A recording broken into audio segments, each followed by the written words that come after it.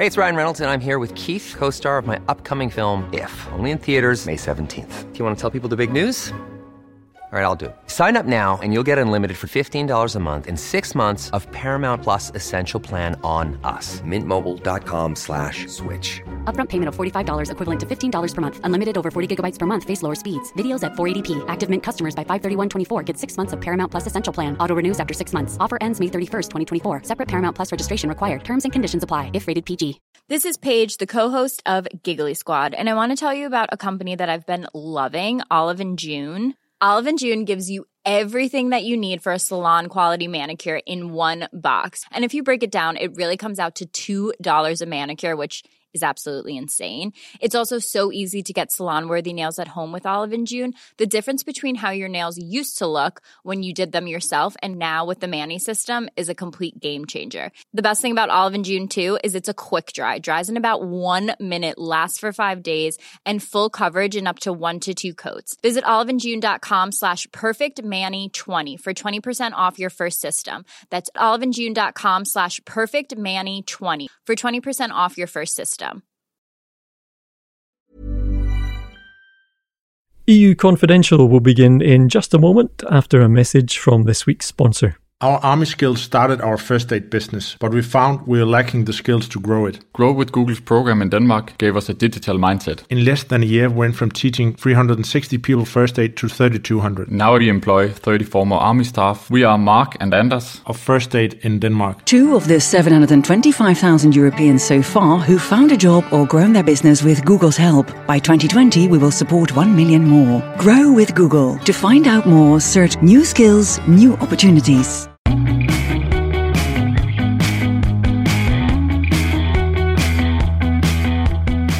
Hello and welcome to EU Confidential, the #1 European politics podcast.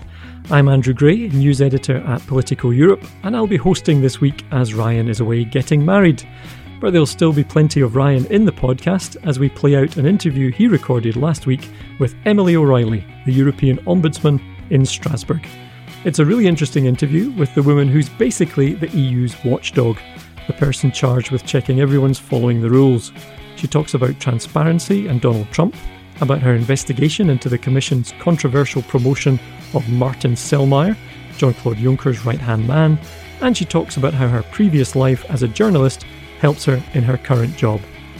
Our regular panellists, Lena and Alva, are also at Ryan's wedding, so we've improvised with a couple of in-house substitutes, competition and trade editor Christian Oliver and tech editor and French politics expert Nick Vineker. We'll be talking with them about the EU's competition chief taking on Germany's mighty car makers, and we'll also talk about Emmanuel Macron telling an unemployed gardener to cross the street to get a job.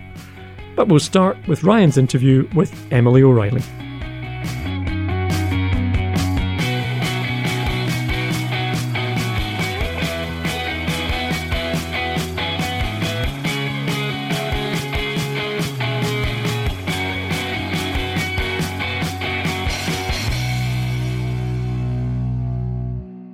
Well, I'm sitting here in the Strasbourg office of Emily O'Reilly, who's the European Union Ombudsman. So welcome to the podcast. Thank you very much, Ryan. Now, you've got a very interesting job here in the European Union, where essentially your job is to look at complaints about maladministration and other concerns with the way the institutions of the Union operate. I was wondering if you could lay out a little bit about what are the things you can and can't do in this role, and what are the strategic challenges that you see the Union as facing in this regard? Well, I suppose the Ombudsman is essentially a soft power. I don't make binding recommendations. I'm often asked, wouldn't you love to have binding recommendations that you just sort of bang your fist on the desk and insist that the institutions do what you want? And I have to let them down and say no, because if I did have binding recommendations, then essentially I'd be a court, or if I wasn't, I'd end up in court because a lot of my decisions would be challenged. So it's actually the interesting part of the job, how you turn a job in which the recommendations that you make, nobody has to pay a blind bit of attention to, into something that is actually powerful, and that does work. So about between 80 and 90% of the recommendations are accepted, and that shows two things. It shows that hopefully my office is working well. It also shows that the general administration is working well. They accept that this watchdog role is legitimate and so on. So how do you make it work? I often compare it to, and I think most of my colleagues are bored of me saying this now, like being the conductor of an orchestra and deciding which instrument you're going to use. So are we going to go hard on the drums? Or are we going to play a little piccolo? Or are we going to have silence? And I suppose that's the craft. So, for example, if we have a case, are we going to tweet about it? Are we going to do a press release about it? Are we going to go to Parliament with it? How stroppy are you going to get in relation to what you say? And all the time you're sort of looking at the hinterland. You're looking at politics small p. You're looking at the gravity of the case that you're doing. You're seeing what the mood music is like at any one time. And you're seeing just how to shape the work that you're doing. But I think, I suppose the most important thing, one of the most important things, you're seen to be independent. Yeah, but also that you do what it says on the tin.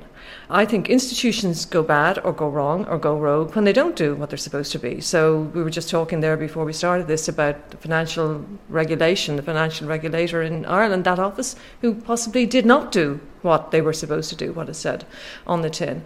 And institutions go bad when they don't do that. So I think my rule of thumb is that we simply do what we're supposed to do, which is to kind of look out for maladministration, be the watchdog of the institutions, and do the work as fairly as we can. And I think if the institutions see that you're treating them fairly, that you don't automatically jump and take the violin out and be on the side of the complainant, then they are generally more willing to listen to you. Sounds a little bit like journalism. And you were, once upon a time, a journalist. I'm wondering now, are some of those skills coming in handy, those sort of investigative techniques and that need to be able to listen to all sides in order to achieve some useful outcome? Yeah, I mean, you're absolutely right. I mean, people would say to me, have you changed role? Are you now the gamekeeper sort of thing? And actually, I'm in exactly the same space. I'm there between the people and the administration, mediating one to the other, I guess. And obviously communication is a thing. Obviously being curious and nosy is another thing. I think curiosity is a great attribute for an ombudsman. I think you have to see not just the raw legal issue around a complaint, you have to see it in the wider context. I think particularly here, because obviously things are more complex and so on.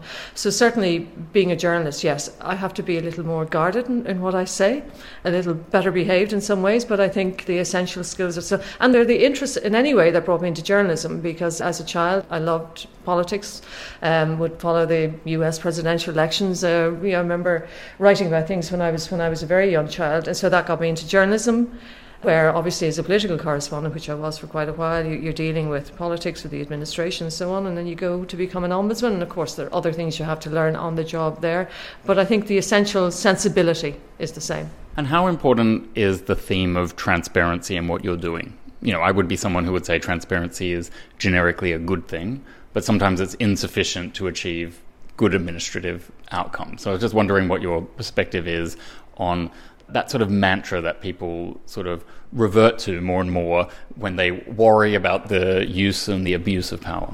I think you're right, and I've been thinking a lot about this recently myself, because I've said in a few talks that I've given about how Trump was arguably the most transparent presidential election candidate ever. I mean, we knew all his bad bits. They weren't hidden. They were out there, from his sexism, his racism, all of that was there. And what happened? He became president of the United States. So transparency is only one part of it. It's what you do with the outcome of the transparency that's important. I remember when the whistleblowers, famously Snowden and Julian Assange. Yes, spending time in the embassy in London. I remember one of them saying that when they released an incredible amount of information about some of the nastier things that the US military had done in Afghanistan or that, and really horrendously shocking videos, and I think they stood back and waited for things to change, and things didn't. Well, I assume they have in some ways, but not in a way that was incredibly visible. So that again goes, transparency is just one part of the whole picture. So if I make something transparent here by recommending the release of certain records, and they're released, fine, it might be maybe in the area of pesticides, maybe in the area of the environment, something that is of significant public interest. If the political bit or the administrative bit doesn't then pick up on that, then transparency obviously is showing its limitations. But in order to get the action, you have to have the transparency. And would you say there are particular institutions or I guess, sectors where there are more problems than others? Do you see patterns recurring in the sort of investigations and complaints that you look into? Well, I remember when we were doing our investigation into the transparency of the council, so the member states. The black box, as we refer to it at Politico. Exactly, yeah. We found that, and this has actually been studied by academics, so it isn't just sort of hearsay from the limited amount of time we spent there, that the more, this is the statement of the blindingly obvious as well, the more politically sensitive a dossier was, the more it was going to be closed down and put into that black box.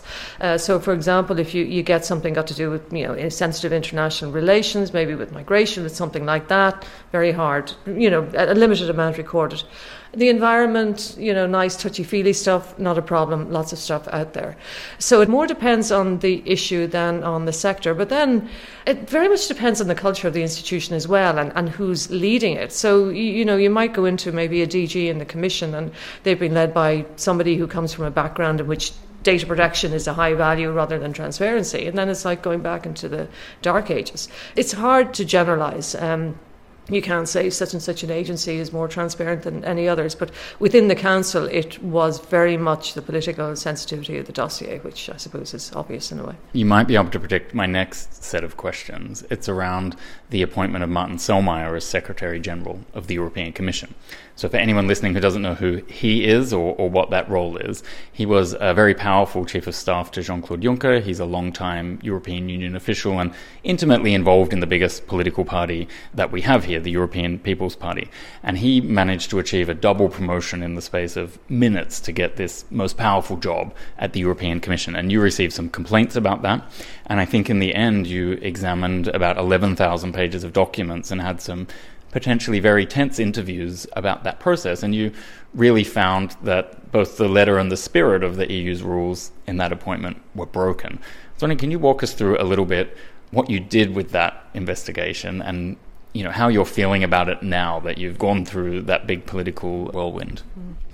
Okay, so we got 2 complaints from 2 different delegations of MEPs, and we opened an inquiry into it. So the most powerful power, I suppose, I have in a way is the powers of inspection, which are actually greater than that of the Parliament, because I can, request to see any document that I need to see that if I think it's going to help me in my investigation, no matter how sensitive.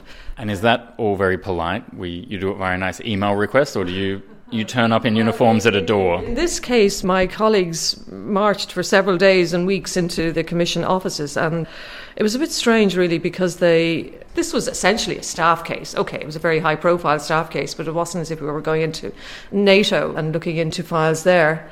And we weren't able, I think, to take a lot of files out. And I say we, obviously I wasn't in there myself, it was my colleagues. There was a guard posted there, a poor man having to sit there. I think it was a man, for days on end, watching. The colleagues had to put their phones into boxes or something. I think somebody said lead lines. I don't know, something just in case somebody was trying to get information from their phones about this, which is all overkill. But anyway, we went along with it. We wanted to get on with the inquiry. So then the colleagues saw, they reckoned about 11,000. Now, that probably, gives a misleading impression because a lot of them would have been drafts and redrafts of... most of the documents came post the actual appointment, because that was when the European Parliament was investigating. Lots of questions were being put in. Where the cover-up may be worse than the non-crime. Yeah. We saw the records, and what I said at the very beginning, because I realised this is a politically sensitive case, I said, look, we're just going to do a very factual show and tell investigation, no editorialising beyond, the recommendations at the end. Let's just set out very clearly what happened. And so the chronology itself really tells the tale in terms of an almost domino-like effect in terms of the way that Mr. Selmayr was appointed. And remember, the colleagues also have to write freehand all of this stuff. So, it was a hats off to them. It was a fantastic piece of work that they did just to get that all together. And then we spat it down, we, formed conclusions, we discussed it obviously amongst ourselves, and then it's down to me to see, what recommendation I want to make and all of that.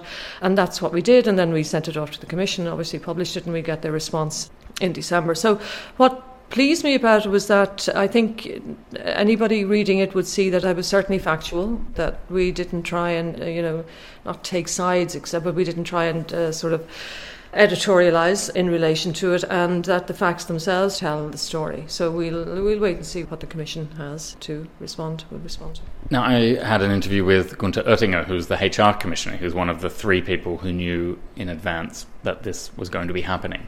And he actually said in one of his statements after you released your findings that there are some more documents and he'll release them in due course. Did that come as a surprise when you read that sort of information? Well, I don't know whether that was an interview rhetorical thing that he was saying, meaning to say, well, look, we'll come back with other arguments, rather than him actually meaning that there were records as such. I don't know. I mean, yes, it's something we were talking about a few days ago, so we should have been enabled to see everything we needed to see. I'd be interested to see whether the documents... I thought he meant it more in the sense of we'll have further explaining to do rather than actually hard records. I might be wrong, I don't know.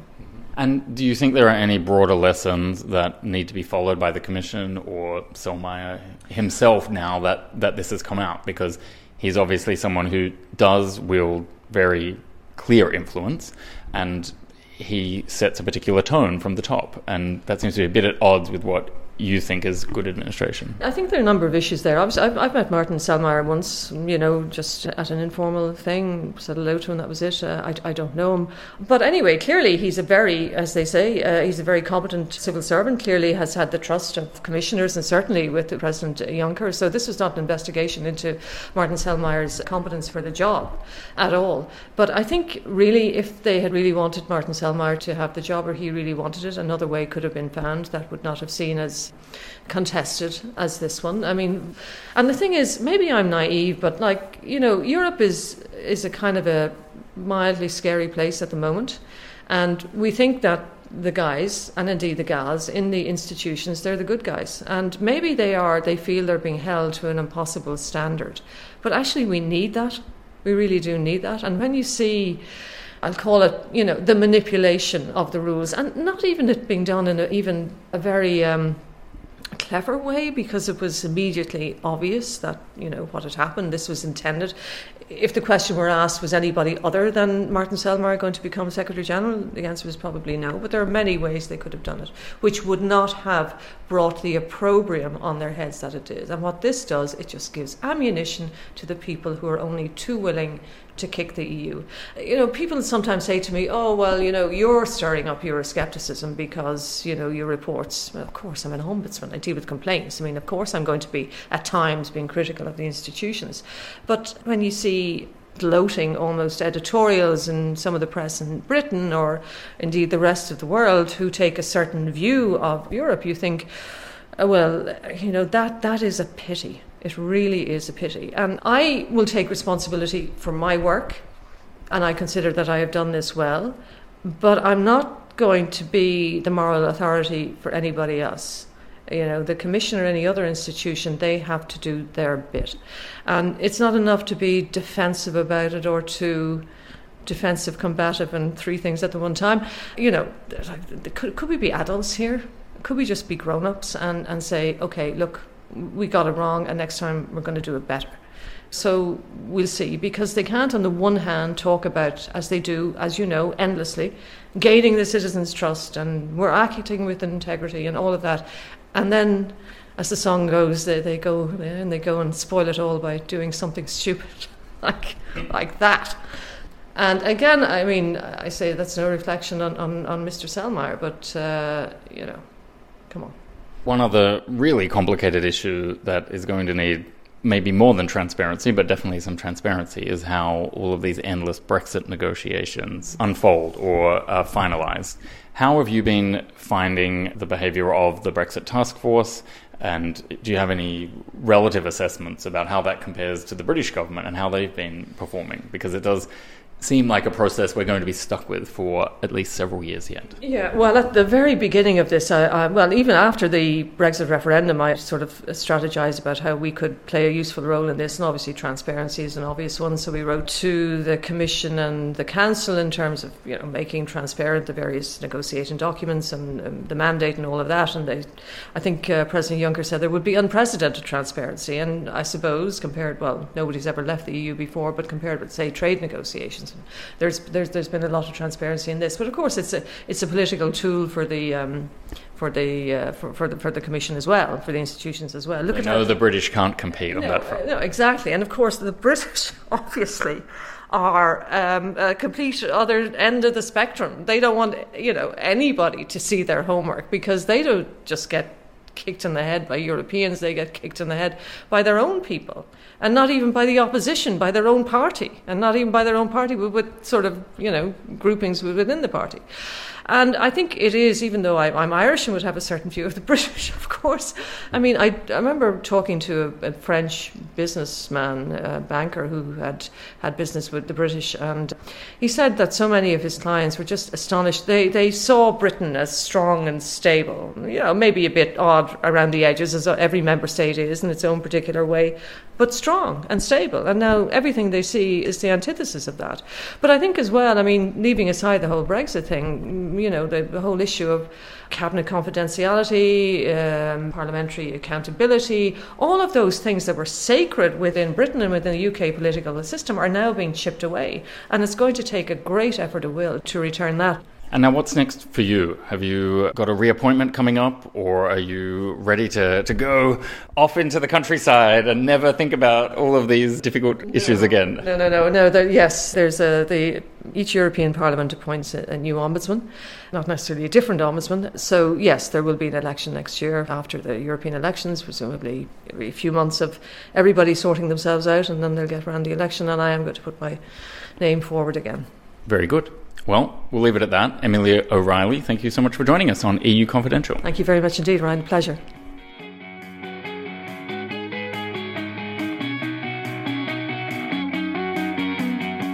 That was Ryan Heath talking to Emily O'Reilly, the European Ombudsman, in Strasbourg last week.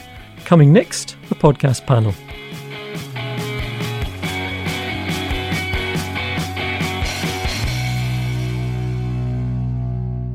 So now it's time for our podcast panel, and I have drafted in a couple of in-house experts this week. Tech editor Nick Vineker. Hi, Nick. Hi, good to be here. And alongside him is Christian Oliver, trade and competition editor. Hi, Christian. Hello. Thanks both for coming in. I thought we would just kind of do a little tour d'horizon of a couple of the big events in Brussels and European politics this week, starting with EU Competition Commissioner Margrethe Vestager, who's had a very busy week, launching investigations into Germany's big car makers and to Amazon. Christian, let's start with the car makers. What does she suspect them of doing, and why is this a big deal? This really is a case of the Commission taking on the Dieselgate scandal. The details of the case are a bit different. They're a bit like the trucks cartel that she's been looking at before, and it's essentially whether big car makers in Germany collaborated not to introduce technologies that would clean petrol and diesel fumes. From a technical point of view, that isn't exactly the defeat devices that we all got to know and love during the Dieselgate crisis, but politically this is exactly what the Commission is doing. In 2015, when Dieselgate broke, the Commission was in disarray about what to do. And it was really only the real force that they had was DG Comp to come in and act. The idea of being able to take on the Germans, to do something about the pollution that comes out of the auto industry, finally the Commission has the big case that it's always been looking for. Okay, just for people who are not so familiar with the Brussels bubble, DG Comp is basically Vestager's department, right? Exactly. That's the competition authorities, and they have very unusual powers within Brussels. They're kind of judge, jury and executioner of these big cases, and they have far more powers than the industrial DG and the environment DG, the offices looking after those matters here in Brussels. So they're the ones that can actually terrify the German car industry. And why does she suspect them of doing this? Do we know what evidence she has? Do we know if, what she's gathered so far that's given her the initiative or the idea that she should launch a full investigation here? Cartel investigations generally tend to come through a whistleblower, which is one of the companies involved has decided that it's in their big interest to avoid a fine and to move first and to blow the whistle. In this case, a couple of the companies are claiming leniency. They're claiming it's them, because you don't know whether you're the first person in past the door to say, please let me off the fine, I'm the first. That will all become clearer as the case comes on. When we see the fines at the end of it, we'll find out who really did blow the whistle. Okay, and what are the car makers saying about it? They're remaining very quiet about this at the moment. They're trying to draw a bit of a distance between the Dieselgate scandal and what has happened here. But in the middle of a cartel investigation, it's very normal for the companies not to fight back too much. If you have some of the bigger cases that we've been watching, like the Google case, for example, you get lots of action. You get lots of companies trying to steer the debate as it goes on. Cartel cases tend to be a bit different because it tends to be a big pile of documents and emails has already gone in. Therefore, they're very, very careful about what they say. They try not to make this into a big piece of public theatre. They try and negotiate behind the scenes for some kind of clemency from the Commission. Okay, Nick, now Vestager has also been looking into Amazon, started the ball rolling there. What's that case about? Simply put, it's about whether Amazon should be allowed to sell its own products on the platform while hosting effectively one of the biggest marketplaces in the online world. And it's a very interesting move because for a couple of years now, people have been looking around the world at Amazon and saying this company has now become so large and so dominant in the online space that perhaps antitrust authorities should do something about it.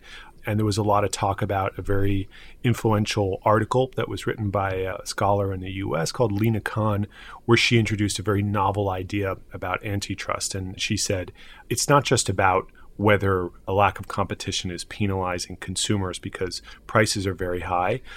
You can prosecute an antitrust case simply on the merits that it is impeding competition. And we're obviously at a very early stage. This is a preliminary investigation. On the other hand, it's the first time an antitrust authority in a major jurisdiction has pointed a finger at Amazon and said there may be a problem here.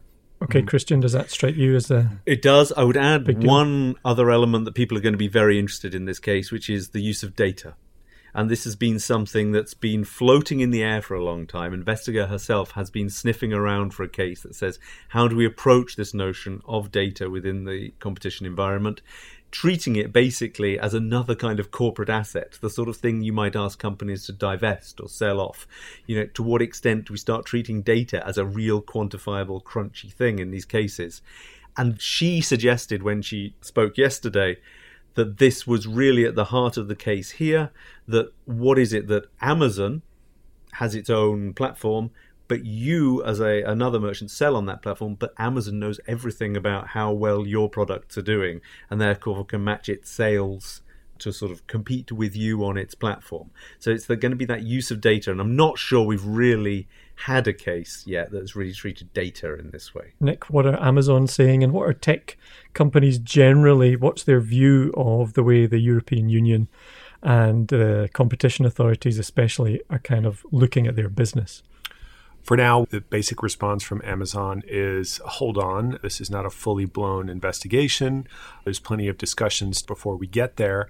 What we should say is that Amazon has had a sort of very pragmatic approach to European authorities in general and has avoided this sort of scrutiny for a long time, unlike the other big tech companies, Google and Facebook, which have been in the crosshairs. So Amazon, I think, is a bit new position for it to be in. Of course, if you take a big step back, you could say this is another case of Europe, the regulator, against Silicon Valley, the innovator. And that's certainly how this might play to some of the advocates for Silicon Valley. But there's now the complexity that the US president has also criticized Amazon, and he's criticized Facebook and Google for different reasons. So these companies can no longer look back to Washington and say, hey, please, now we need your political and diplomatic support. The playing field has changed, and the momentum of rhetoric is against the big tech companies. So that's the new situation. Great. Let's switch gears now. We'll take advantage of the fact that you're here, Nick, because you used to be our Paris correspondent. I thought it might be worth just taking a look at the fortunes of Emmanuel Macron, who's been in the news again this week, particularly with his comments about an unemployed gardener. Nick, do you just want to recap what happened here and maybe talk about the political fallout? I mean, it was another one of these Twitter moments where Emmanuel Macron was giving a tour of the Élysée grounds and a young man was talking about being unemployed.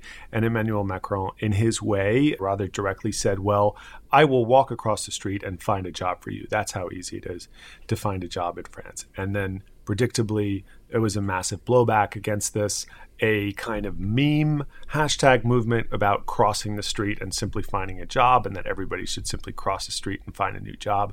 And all this is blown up a little bit. If I can offer my analysis or view of this, I think this is another of Macron's self-inflicted wounds. And I think we're starting to see a pattern with Macron putting himself in bad situations, largely of his own making. Obviously, there are certain intractable things about the economy and so on, but here he has gone and pricked this beast again. This is the latest in a long series of comments that seem insensitive, rather callous with regard to France's 9% unemployed people. And that is a little bit damaging. Christian, how much has Macron kind of changed Brussels, do you think? And he's been in office a bit more than a year, especially for the beats that you concentrate on, trade, competition. I think there's still kind of two views of Macron in various kind of European quarters, which is he just another French president pursuing pretty much standard French European foreign policy, economic policy, or is he different? Has he made much impact on the areas that you cover?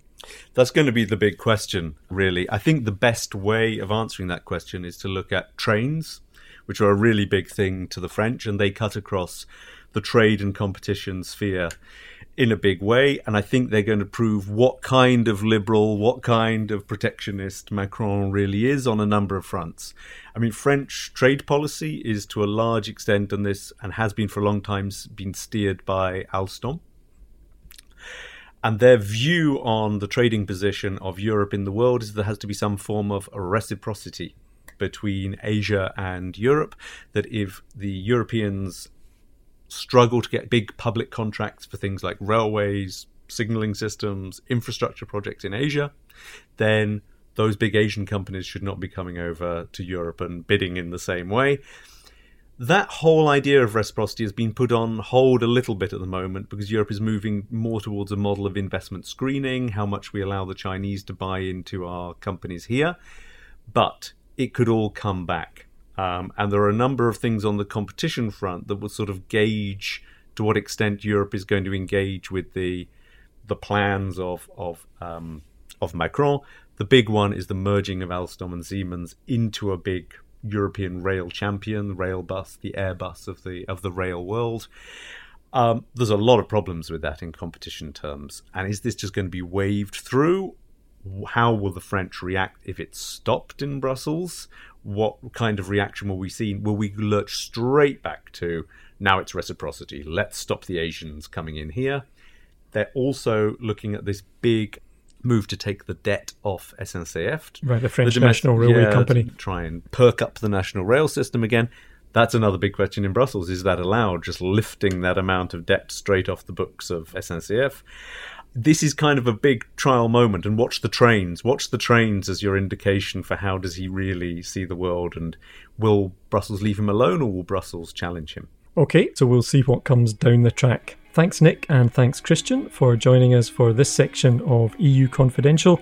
And that's all we've got time for in this week's podcast. Thanks also to Ryan for his interview with Emily O'Reilly, and to producer Wei Dong Lin. Remember, you can rate, review, and subscribe in all the usual places. And we'll be back next week with another EU Confidential.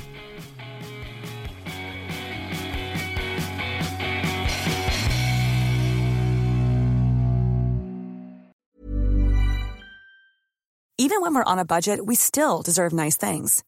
Quince is a place to scoop up stunning high-end goods for 50 to 80% less than similar brands. They have buttery soft cashmere sweaters starting at $50, luxurious Italian leather bags, and so much more. Plus, Quince only works with factories that use safe, ethical, and responsible manufacturing. Get the high-end goods you'll love without the high price tag with Quince. Go to quince.com/style for free shipping and 365-day returns.